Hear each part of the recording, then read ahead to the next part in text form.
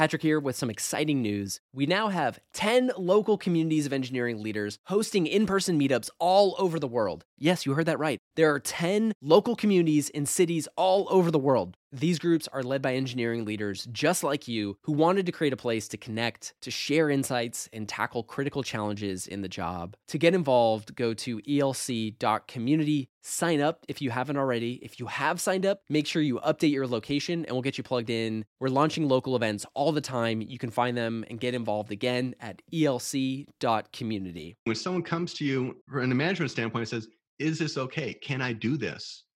They're implicitly removing the accountability and responsibility from that decision.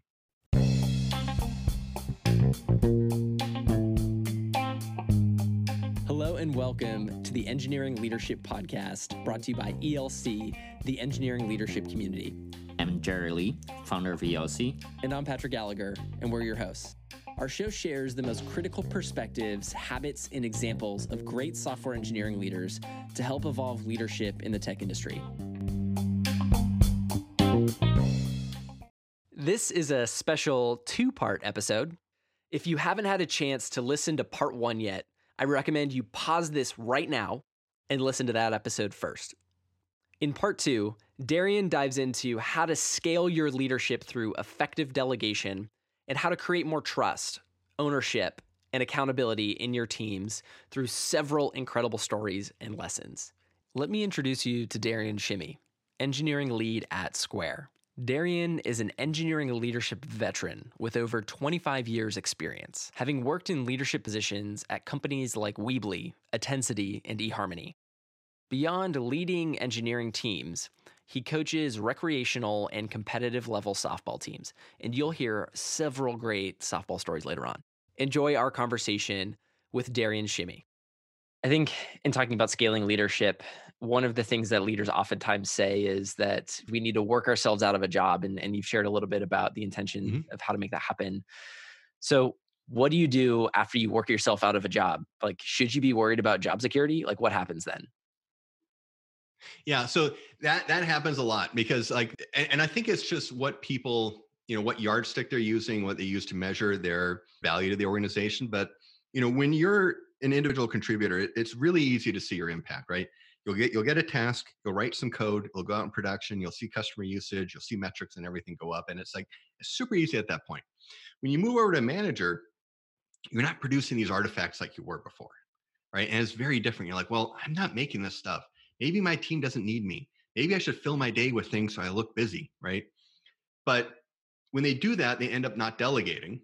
And what they need to do is they need to understand. So from a delegation and value standpoint, I tend to have three levels of delegation. The first one is you're going to delegate work. You're going to delegate tasks. This was you're going to have a mountain to climb and you're going to have your team come in and you're going to give them the things they need to do to be successful. And then once you start managing managers, then it's, well, I'm now responsible for the project. And my goal is to make sure this project is successful. And I may be working with multiple teams to make that happen. And then at the third level, your responsibility is a business objective. You have a metric that you need to drive to. And nobody cares about the projects that are happening. They care about the metric, right? So and what I tell my managers is what I'm going to measure you on is this task, this project, or this metric. Your goal may be to increase conversion by 25 basis points over the quarter. Do I care about how many projects you get out to get that done? I don't.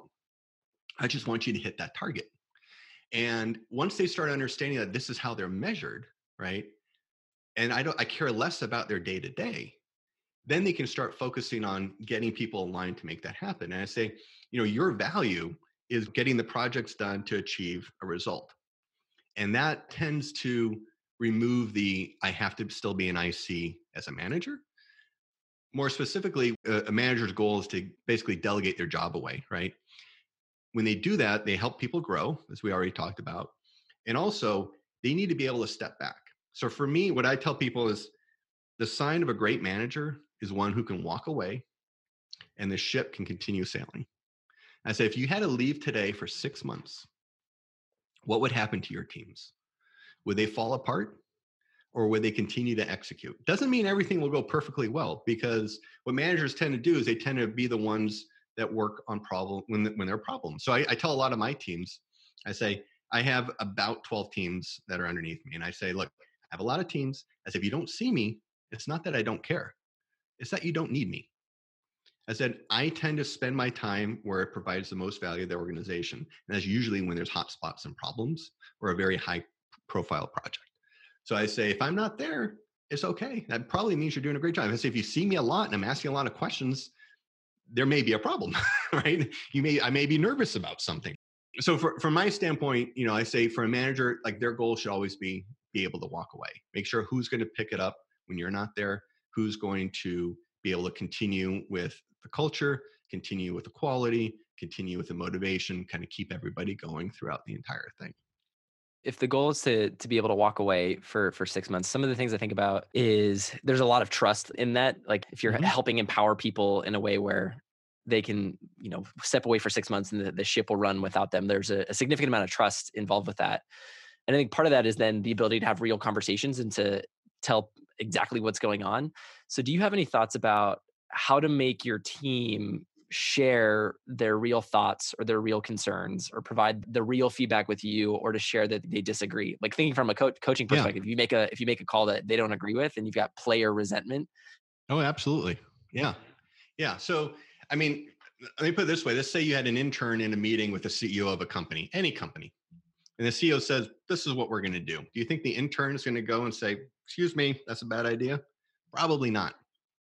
When I'm in my meetings with people, I try and get them. Well, there's two ways. So usually in a smaller, more intimate setting, I try and help them understand early on. And I say the same thing all the time. And I kind of say it in jest, but I truly mean it. And I say, I have a lot of bad ideas, and it's your job to let me know what they are, right? I immediately tell them I want them to criticize me. Like, I want you to know when I'm off base, when I make a mistake, when I'm wrong. And I say, feedback is a gift, and I value it deeply. So whenever anybody comes to me, some people come to me with anger. Some people come to me with frustrations, like, I can't believe you said that. And sometimes I'll explain, like, this is what I was thinking. I know you don't like the outcome, but this was my intent going into it. Other times I'm like, wow, I didn't realize that would bother you so much. I apologize. Like, I'm sorry. I didn't see that happening. And I always thank them for the feedback that they give me. Not everybody does that, right? Everyone has a different type of personality. And what I found also is, like, especially on a brainstorming session, writing is a great equalizer. Sometimes in meetings, if we're just talking, I will throw out an intentionally bad idea to let people know this is a brainstorming session. I want any idea coming out, right? Like, well, if our lead just can say anything, right? It doesn't have to be a well-baked idea. And again, it gets to that emulation of behavior that's rewarded. But it is super important to have that trust and that accountability.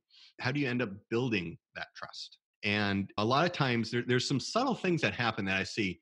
And you'll have an IC come to a manager and say, is it okay if I do this? You got to be really careful how you answer. So in California, when you get your driver's license, right, when you turn 16, they say, state of California says you can drive a car, but you can't really have anybody under the age of 21 in there with you, right, unless you have a parent in the front. This is a law that may not be fully followed by everybody. So my daughter called me after getting her license, and this was, a couple months in, and and we live in a fairly suburban area that, traffic is not very big. I mean, the city of Pleasanton doesn't even have a single parking meter type of thing.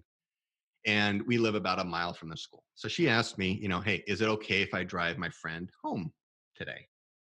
And, I had my opinion on it, and I thought about it, and I said, if I answer this question, yes, if I say you can drive and something bad happens, I own that outcome. What I ended up telling her was, I said, the state of California trusts you to drive. I trust you to drive. You're going to have to make decisions throughout your driving career. You're going to have to decide whether you're going to speed or not, whether you're going to park illegally, whether you'll come to a full stop or not. I said, I'm not always going to be there. I said, you have to make the call. But when you make the call, you have to own the outcome. You're the one who's responsible for it, not me. And I'm not going to tell you what she decided, but she did make a decision and she did own it. And it's the same thing when someone comes to you from a management standpoint and says, is this okay? Can I do this? They're implicitly removing the accountability and responsibility from that decision. So what I will typically answer is, I don't see anything wrong with it. let me know how it goes. I'm not giving them approval.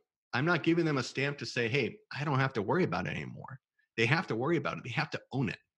And that's when you start building the trust. And they say, I'm telling them, I trust you to make this decision. And it's empowering for them to feel that. And they'll tend to own the outcome. And then once you start building this trust over and over again, you hope that they won't be coming to you every time. My daughter has never come to me with a driving related question in the law since then, because she knows what the answer is going to be. When someone comes to me with a design, I'm like, hey, you need to go vet this with other people, get everyone else to sign off, and I'll probably be okay with it at that point, right? So it's like, what do they need to do to build consensus? What do they need to do to help understand the direction that they're going to go? Let them own the outcome. Let them own what will come from their direct actions instead of delegating that responsibility to their lead. This feels really relevant and personal to a lot of the conversations that Jerry and I have. I was hoping to get your thoughts on how do you distinguish between empowering people in that way and helping them own the outcome, and then providing constructive feedback or direction on a project or outcome? Yeah. So like as a lead, and again, I think it's if you scale your team out. So don't think that you have 5, think you have 50 or even 500 people working for you. And it's like, what would be your level of involvement? Your level of involvement at that high level is strategic. It's not tactical. So you want to push as much tactics down and let the team work on it. And this is, Jerry and I have talked about process in the past. And, I don't like dictating process. I like the team to find the inefficiency and come up with process themselves. It'll tend to be much lighter weight and they'll tend to own it and not resent the fact that I'm telling them, make them go through this bureaucratic red tape to get something done. It's like, well, you guys came up with it. If you don't like it, you guys change it. It's not mine, right? It's to make you more effective, right? So, when I look at something, I want to make sure it's in line with our strategy, right? So if someone came to me and said, here's my design doc. And I'm like, well, this is using a whole set of technologies that we really don't want to adopt. And here's why we can't go down that path. And that's where I'm going to put up a few, I don't want to say roadblocks, but bumpers. Again, this is where you're trying to direct that energy and say, like, you need to work within our frameworks. You need to work within our timelines. You need to work within our budgets, right? That's what I have control over. But how you actually go about implementing it, like the team has to own that. You guys have to be the ones, I'll put some constraints, just like driving. We put some constraints, there's some time, there's a car, it's how far you can go and stuff like that. And it's the same thing on projects, right? Here are your constraints, here are your walls that you have to work in, the parameters, but it's up to you to figure out how to get these things done. And it may not be the way I would have done it, but it doesn't make it wrong. There's a lot of different ways to achieve a result. It may not even be the optimal way, but it might be good enough. They say that you should focus on the things that matter most. And if there's a lot of little details out there that I don't concern myself with, it's okay, right? I don't have to be in the nitty gritty of every little thing going on. You need to trust the team because this is when they have the safe space to make a mistake and they have a mistake to grow. Like maybe that library wasn't a good idea. Maybe I didn't vet it properly enough. Or, when I actually started implementing it, it had all these other issues, or I didn't check the performance. There's a lot of things that can come up with that you may not even be able to see in a design doc or when someone's communicating to you. So but when they own it, the next time they'll say, well, I got bit by this, now I have the experience to go forward. So there's a notion of the what and how. So the manager controls the what. You can provide a lot of guidance on that, but give the freedom to the team to decide the how. Absolutely. Absolutely. The tricky part is when you disagree on the what. Yep. Right. And that's where it takes, maybe some salesmanship to really present it in a way that resonates. And, like anything, practice makes perfect. When I have a new direction or strategy, I don't go to an all hands meeting and say, this is what we're doing. I will tend to go to one person that I trust, that I know will give me raw, honest feedback and say, let me run something by you. And I give my speech and they're like, wow, that just didn't resonate. I'm like, okay, let me try again and try again. And you keep honing your message over and over and over again until you get it right. I mean, communicating is a skill, just like batting, pitching, throwing, anything else. It's something that you have to continually exercise. You have to continually get better at, and you have to continually hone throughout your career. You're never going to be perfect at communicating. You don't know what people are going to, respond to. And especially when you're talking one-on-one, you get to read their feedback.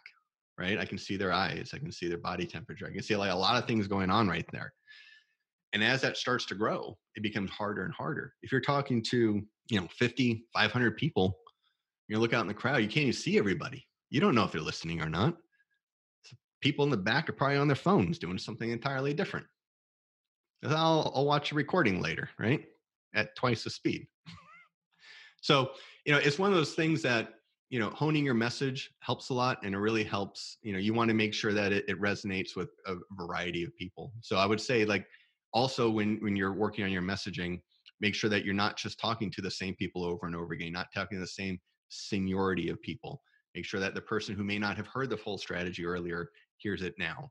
And, being repetitive, there's this thing in technology that says don't repeat yourself, right? Where you want to reuse code and everything like that. In management, that is the worst thing possible. You want to repeat yourself over and over again, over and over and over and over and over again. There's no end. You need to say the same message over and over again so it sinks in. They need to be able to recite what you said over and over again. And getting people to be able to basically replace you on the messaging should be the goal, right? One of the things that I think Apple has done an amazing job of is they've made everyone who buys their product a salesperson. They all say, oh, look at the Retina display. Okay, sure. My mom doesn't even know what that is, but she'll say it. She understands it. She knows it's valuable. And it's the same thing here. You get everyone to start, they all get the talking points from hearing you, and they can start reciting these talking points, right? And they can start, telling other people. And then once you have the organization that is able to do that, then they really understand the strategy. They really believe in it. And they're really going to help execute towards it, even if it goes off the path a little bit. They'll stay within the bumpers, but it's a path to get from point A to point B that really matters. And going back to the process question, I remember in early conversation you shared a really interesting example of how you simplify the process of filing expenses, and that just give a really good story people can emulate in the future. Yeah, so I don't want to get myself in any trouble here, but there's certain things that will help instill trust in people. And I remember this was back at Weebly. We gave everybody a credit card. You got a company credit card with very little restrictions or policy on anything to what to do with it. I had people come and go, hey, I got this credit card. What am I supposed to do with it? I'm like, well, you need to make that call. I said, you're welcome to ask me if you're not sure, but you need to make the decision. I'll say it's not for personal, it's for business use. But beyond that, you're the one that needs to decide whether this business use is important or not. I have people today come up to me and go, I want to go to a conference. And it may not be perfectly fitting. I'm like, if this is business related, it's approved. Don't worry about it. They don't have to justify it to me. They don't have to explain it to me. I said, I'm trusting you that if you're going to go and say this is business related, it's business related. I haven't had anyone abuse that. I haven't had anyone try and take advantage of it. I think when you put up a lot of process that is designed to prevent people from abusing something, they're going to try and either push to the limit or figure out a way around it, find a loophole, something like that. But when you give this implicit trust, it is just an incredible amount of trust. It becomes almost a burden at some point. They don't want to violate it. Like, the company trusts me with X, Y, and Z. And I want to make sure that I don't violate that. And they may even, optimize farther away from it. It's like, well, a book, yeah, it's learning. I need a book to do my job. Nobody's going to argue with me buying a book. But do I really need it? Is there a book on the shelf I can use? Is there an online resource? Like, maybe they're going through this head. Maybe it's not. I'm not sure. But I tell people, make your decisions as if you own the company. And if you need this to be successful, then you have to get it, right? There shouldn't be any question about it. But it's that understanding and trust. And it's little things like that. It's other things, like even with travel policy. Someone says, I said, well, I'm going to give you implicit travel to, if you need to go to another office, you have to go to the other office. You don't have to ask me every time. I tell people, don't tell me every time you take a day off. Take your day off. Don't worry about it. You don't need it. You shouldn't come to me for approval for something like that. Like, I trust that if you need time off, you'll take time off, and that's the end of it. Even if we have something important going on, I'm going to assume that you really needed that day more than you needed to come in the office. And I think where the trust really excels is when there's even a lack of accountability. When they know I'm not going to come up to them and go, why did you take that day off? Or why did you go travel? Why did you go to that conference? Why did you buy that book? That book was on math. Maybe they're trying something new. I don't know. But it's that trust. They go, hey, he's trusting me with all these things, right? And they don't want to violate that trust. It's a huge leverage that by placing trust in other people, it just triggers a lot of really good behavior that you otherwise possibly wouldn't be able to get.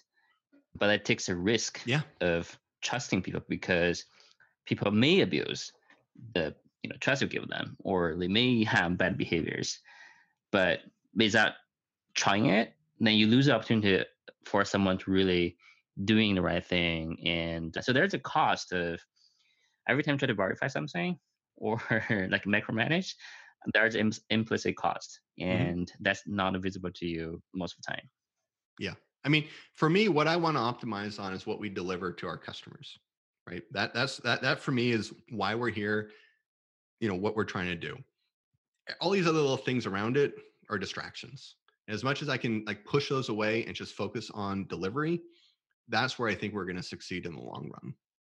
And again, you're right. Like that trust is when you start trusting people with those fringe things and then start trusting them on the designs, the implementations, and the code reviews, it goes a long way. It changes the mentality where they start thinking as you would think. And they start thinking more from a strategic standpoint, making sure that they're making the best. And I've had people where we've told them, I said, this is how we want this feature to work. And they've come back and said, this isn't going to work. And this is why. And that's what I want. I want the pushback. I want the friction in the process so we can come up with the best result for our customers. I remember this is a long time ago. I had one engineer who I will say just did an outstanding job on the implementation, tons of unit tests, basically flew through QA, no problems at all. Customers hated it. He came up to me and said, hey, I did a really good job on that project. I said, I don't think so. So customers didn't like it. I said, you don't get any points for like writing good code that is not ever going to be used. I say, I appreciate the effort there, but what we needed from you was some pushback saying, hey, as I'm going through this doesn't make sense. This is going to be too confusing, and put some pressure on them to make sure that, hey, even when you're told something like this is the design, is how it needs to go, it's not enough just to implement it blindly, right? We need everybody thinking. We need everybody trying to figure out a way to make things better. I remember that time that resonated really well with the engineer of what his role should be, because he had a vision of his role was just to go ahead and do what he was told. And this is what really helped him open up and realize that his job was much more than he ever thought it would be. And that relates back to the thing you mentioned earlier, that you encourage people to think you're the owner of the company. And by taking that perspective, you can see things in the same lens as the CEO of the company, the founder's company. Yeah, absolutely. Patrick here with some exciting news. We now have 10 local communities of engineering leaders hosting in-person meetups all over the world. Yes, you heard that right. There are 10 local communities in cities all over the world. These groups are led by engineering leaders just like you who wanted to create a place to connect, to share insights, and tackle critical challenges in the job. To get involved, go to elc.community. Sign up if you haven't already. If you have signed up, make sure you update your location and we'll get you plugged in. We're launching local events all the time. You can find them and get involved again at elc.community. And going back to the communication challenge you mentioned earlier, when communicating with like either one person, especially a larger group of people, and being able to find out how they receive the message is really important, Oh and yeah. also make adjustment in real time. And remember in earlier conversations we had, you have quite a few examples of how you were able to apply that and drive impact. And can you share some tips and examples so that people can learn from that? Yeah, absolutely. So when you talk to someone, right, it is super important to be able to read them, to be able to understand basically how they're feeling. If I have a one-on-one with anyone or I'm talking to anybody in any capacity, my goal is to make them feel comfortable. That's my number one goal. If they're comfortable, we can have a conversation. If they have fear, anxiety, or anything else, it's not going to work. So when I first meet with somebody, understanding where their level is. So some people are going to come in with high energy, or they may come in with pride. Hey, I just did something. Let me share. A little kid come up, look what I drew, right? Like, great job, right? So when people come in with high energy, my goal is to exceed their energy level. So because you wouldn't believe what just happened. Like, tell me, what was it, right? Let me help build it up even more. If somebody comes in depressed, angry, anxiety, fear, you'll see it. They'll come in, they'll be quiet. God, I got some really bad news. You're like, gosh, was it? And I'm being genuine. But you need to, in those cases, you need to drop below them. You need to help them open up. You need to make them feel comfortable where they can share with you. They have a safe place to share their experience with you. And even during a talk, especially if we have to give some hard feedback sometimes, you need to be able to read the person. And there's little tricks that come up, right? Like when they come in, are they making eye contact with you or not? If they don't want to be there, they'll tend to look down, look away. Little like looking at blink rate. People who tend to blink fast, and this is a great thing. Watch politicians talk. The ones that are very comfortable, their eyes are open the whole time. And people joke they don't blink at all. People who are terrified, they're blinking like crazy. I look for people when they start fidgeting in their chair. If they start sweating, sometimes, I periodically I'd want to have a one-on-one with, someone who doesn't report to me, right? Someone who's like a few managers in between me. Sometimes I think they think I'm going to fire them. And I'm like, I just wanted to chat. And I'll tell them, like, I can see the life draining out of them as we're walking into the conference room. And I'm like, it's nothing bad. Like, I just want to say hi. And then we come in the room, they're like, it's just stonewalled. And it's kind of making them comfortable opening up. I like to share a lot of my personal experiences, things I do outside the office with people. And a lot of people think I'm just being chatty and wasting time, but I'm trying to help them open up. I'm trying to open my kimono a little bit and say, this is what I did. These are the mistakes I've made. Let me share some struggles I'm having, and then that hopefully will let them open up a little bit, especially with a lot of engineers are introverted. They don't like sharing, and I think from a question standpoint, and a lot of parents may understand this, is that when you're sitting down at dinner, your kids come in, they sit down from a long day at school. There's one question you never ask. It's like, you never say, how was your day? Because the answer is always going to be fine. And then where do you go from there? So you ask a more engaging question. What was the best part of your day today? What did you learn that you didn't think you were going to learn? Who did you eat lunch with? What's going on with so-and-so, right? Were all your teachers there today? These are the questions that provoke thought. These are the questions that will evoke an answer from people. If you don't want to have a conversation, because you go, how's everything going? That's okay. Great. I'll see you later. You provided no value. That was a polite way to exit. Asking either an IC or a manager, like, who's performing really well on your team right now? Who's surprised you in the past 2 weeks? These are hard questions for anyone to answer. It requires some thought because they're not prepared, right? They may not know the answer. Who's struggling that you wouldn't have expected to struggle? What keeps you up at night? These are all things that can have like 2-hour discussions with just that one question. This is how you start pulling information out of people.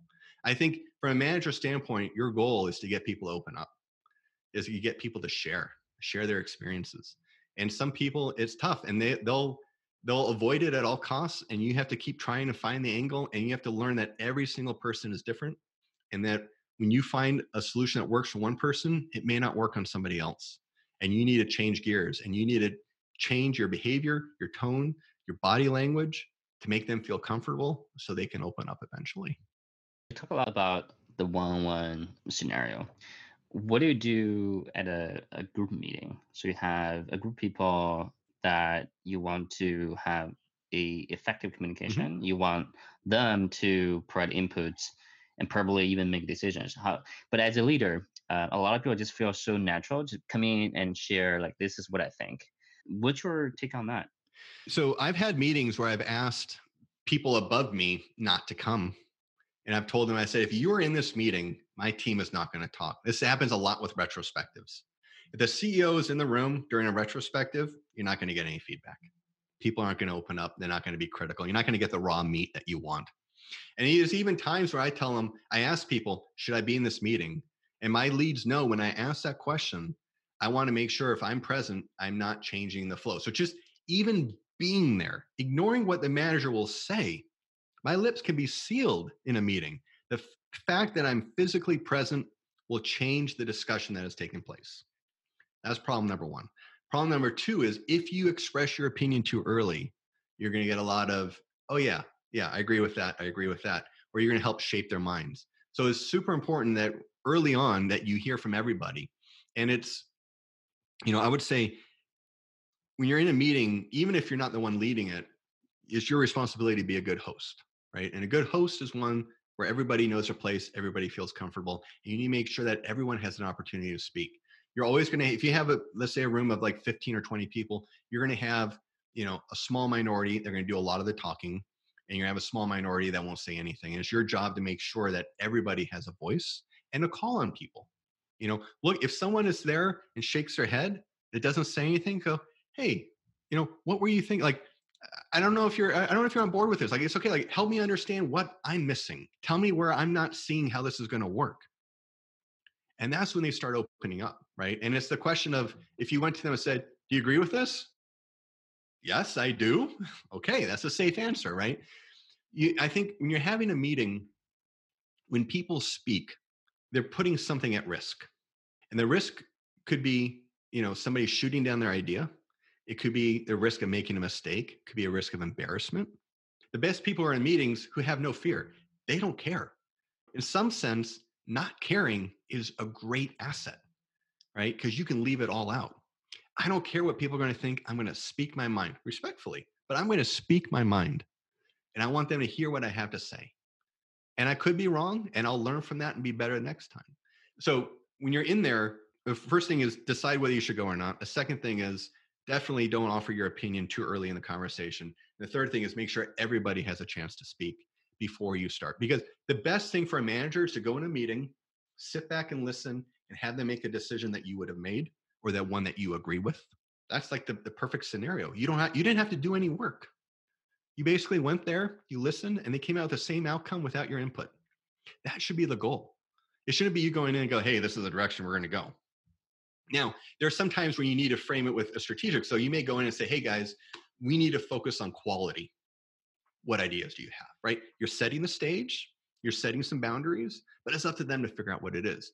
And no manager ever goes in a meeting like that without ideas. I guarantee you. They've thought about it either through walking, taking a shower, before they go to sleep. They've had all these ideas already. But if they go out and say, we're going to take care of quality by doing 1, 2, 3, and 4, well, okay. Now they're not thinking about it. Now they're going to they don't own the outcome now. Now it's me. So if these 4 things I suggested don't achieve the goal, I own that. It's my failure. Whereas if I said, our goal is quality, and the team says, I only care about you figuring out how to improve quality, and here's the metrics we're going to use. I don't even like coming up with metrics. Let them come up with the metrics. The first thing on something like that would be, tell me where we are today. Let them go off. And when they come back, you look at it and say, hey, did you think of this? Did you think of that? Again, it's one of those things to make sure that they've thought about everything, not necessarily where you're trying to micromanage, right? You're trying to kind of help them explore the space a little bit more. But then it's up to them to execute, and it's up to them to come. So they've agreed on what the metric is, they've agreed on what the tactics are, and they've done the execution. They own the ownership. No other way around it. And then they can come back and say, hey, we've exceeded our goal, or we fell short, but this is what we learned, and this is what we're going to do to make up for it. And a manager in that whole scenario, I did very little, right? I'm there at every stage to make sure things are going well, and I can help course correct along the way. Someone may say, hey, we need to get this software in. I'm like, well, that's $100,000 a year. I'm like, it's not in our budget, and this is why we can't do it, right? And that's where I'm going to kind of, again, put the boundaries in. But they own everything else. A lot of what you said so far is the realization that being a manager, actually, you can have very easy life by doing the right thing. Otherwise, you can take on a lot and make yourself miserable and the team miserable too. One last question about communication. So when you're in a group setting for communication, like a meeting, how do you collect information about like body language or face expression? How do you read the room? So I remember I took play production like in high school or something, and I was doing a play, and I remember I was so nervous when I went up there. I was terrified. Like, I did not like public speaking at all. And I remember when I got up there and I looked out and the entire stage, and this is well before cell phones or anything else like that. We used to pass notes on paper. And I looked out on the stage, and there wasn't a single person looking at me. And I'm like, wow, They don't really care. I have nothing to lose. And ever since then, I've been very comfortable speaking in a large group. So going in, I like to have some confidence in what I'm saying to make sure the message resonates, right? Number one. So I previewed it with a few people, so I kind of know talking points and things, and I could kind of parrot myself over and over again. But it is super important. It's one of those things where when I'm delivering a message in a large setting, right? Looking in the eyes of people, not talking over them, but talking to them, helping explain to them, saying this is why lately with a lot of the Slack communication, when the cameras are off, it's really hard to see if they're listening and if it's resonating with them. And you look for little things. Like I just said something, I got a head nod, right? Makes me feel good. These are like the unconscious cues that I'm going. A smile goes a long way, right? A head nod, these are all like little things in a group that you can kind of pick up and start building on. So, when I start giving a message, if I am not getting the feedback I want and I start changing a little, and then, I think the best way to explain it is when you as a kid, you have to, blindfold yourself. You have to go find something. You start walking and they're like hot, hot, warm, cold, cold, cold. And they're trying to direct you through like using some words. And it's the same thing. I'm trying to get from point A to point B in a conversation. And I'm trying to see what is resonating. And when I start getting that positive feedback, I will start going deeper on that and spending more time on that. When I'm getting questions, it's a great feedback tool. And a lot of times, if I can't read the room, I will ask. I'm like, is this making sense? Anybody have any questions? Let me see if I can start getting some conversation going.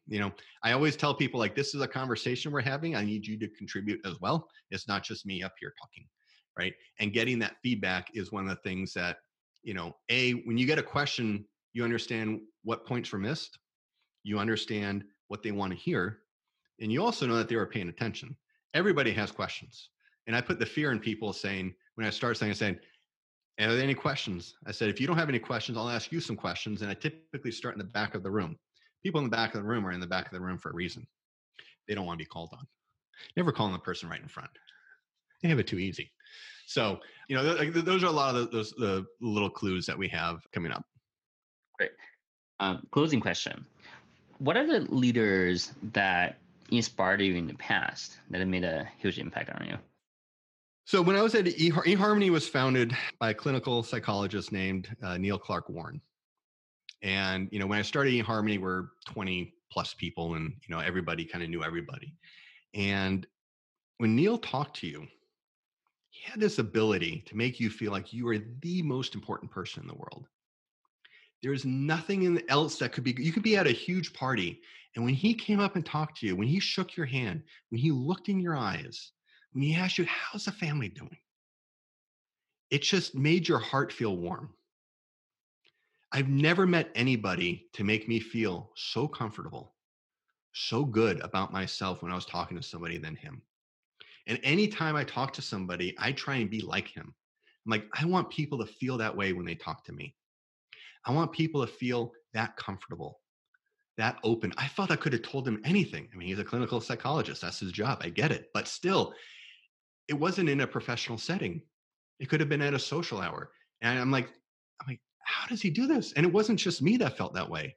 My wife felt that way. Everybody talks to him like, it's the greatest conversation I've had in my life. And he just left feeling so good. It's like a Mr. Rogers, just feel good. I felt good about me. I felt good about the world. I felt good about my work. I felt good about everything. I felt no matter how bad something was in my life, if I talked to him, I'd feel great. To this day, I don't know what magic he had that made it happen, but it's something I feel I've been chasing ever since. And it's one of those things that I'm grateful, and it may sound silly, I'm grateful I was able to experience what that was like. And I know if anybody experienced it, they would want to be like that, to be able to make someone feel like that. Complete strangers. It was amazing. Wow. Let us know when you do find out the magic. We can do entirely episode for that. It also indicates that as a leader, every interaction you have with people, how small that is an opportunity to make a real impact. Yeah, I mean, I'll leave you with one story. So I had somebody a couple of years ago come up to me and said, they were doing, this gets back to reading the room a little bit. They came up to me and said, hey, I'm doing these phone screens for engineers during the interview process. I'm having a really hard time connecting. Like, I can't see them. They're tense. They're nervous. We only have 45 minutes. I have to get through all this stuff. I go, we just getting off on the right foot. I said, I said, try this. I said, when you get on the phone with them and you say hello, I said, smile. That was all I said. I said, hi. It comes out different. It's a different feel. I'm like, give it a shot. And a lot of times people come up to me, ask me a question, and I never really hear the feedback afterwards. He actually came up to me 6 months later. He said, that was the greatest piece of advice I ever heard. He goes, every single call I have right now is getting off on the right foot. We're much more open. And I think it makes the person who's doing the high smiling feel better as well. And it's just setting the tone for how this conversation is going to go. It's going to be upbeat. It's going to be positive. They don't have to be nervous. They don't have to be scared, right? A smile goes a long way. Well, thanks so much for spending time with us. Like, I like the stories you shared. It's really inspiring and actionable. People can relate and be able to apply back to their own teams. Well, thank you for inviting me. It's been a lot of fun, and it's been a joy as well. Here's a recap of the key takeaways from part 2. First, we're going to talk about delegation and trust at scale. Your goal as a senior leader is to delegate decision-making as far down the organization as possible. When you trust people extensively, from the fringe things like expenses, all the way to code reviews, it changes their mentality to think more strategically and make the best decision. There are 3 levels of delegation. The first level are the tasks and the day-to-day work. The next level are the projects. And the third level are the business objectives, the metrics that you're driving towards. Have the team own the process and implementation. Let your team own the outcome from their direct actions. The result is often more lean and creates more ownership in your culture. How do you reinforce trust and ownership? Well, here's how you can talk about it. I trust you to make X decision. Make that decision. When you do, you're responsible for and own that outcome. And remember, there's a cost every time that you verify something. Placing extensive trust in people often motivates people to not want to violate that trust. Our next takeaways are all about how to communicate at scale and one-on-one. First, be repetitive. The goal is for people to recite what you've said and replace you as the messenger. When they can repeat what you say, then they'll really understand the strategy and message. The next takeaway is all about how to get people to open up. Exceed or match the energy of others. When you meet people where they're at, it helps them open up, so then you can get more valuable feedback and input. Ask more engaging questions that require thought, like who's performing really well on your team, or who's surprised you in the past 2 weeks, or what's keeping you up at night, or even who's struggling that you didn't expect. The next takeaway is how to reduce fear and get more input from your team. Well, first, decide if you as the manager should even go to the meeting or not. Your presence makes an unconscious impact on the input of everybody else on the team. And don't offer your opinion too early. And lastly, make sure everyone has a chance to talk before you speak. Our last takeaway is all about how to read the room. When speaking to a crowd, look people in the eyes, not over them. And look for the subtle physical cues for feedback and if your message is resonating. And remember, this simple act of smiling sets the tone of your conversation.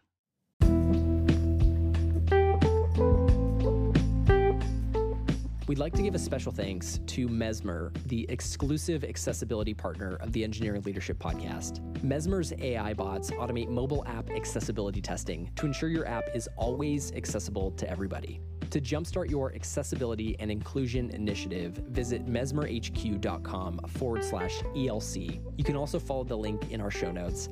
That's mesmerhq.com/ELC. If you enjoyed the episode, make sure that you click subscribe if you're listening on Apple Podcasts, or follow if you're listening on Spotify. And if you love the show, we also have a ton of other ways to stay involved with the engineering leadership community. To stay up to date and learn more about all of our upcoming events, our peer groups, and other programs that are going on, head to sfelc.com. That's sfelc.com. Or you can also follow the link in our show notes. See you next time on the Engineering Leadership Podcast.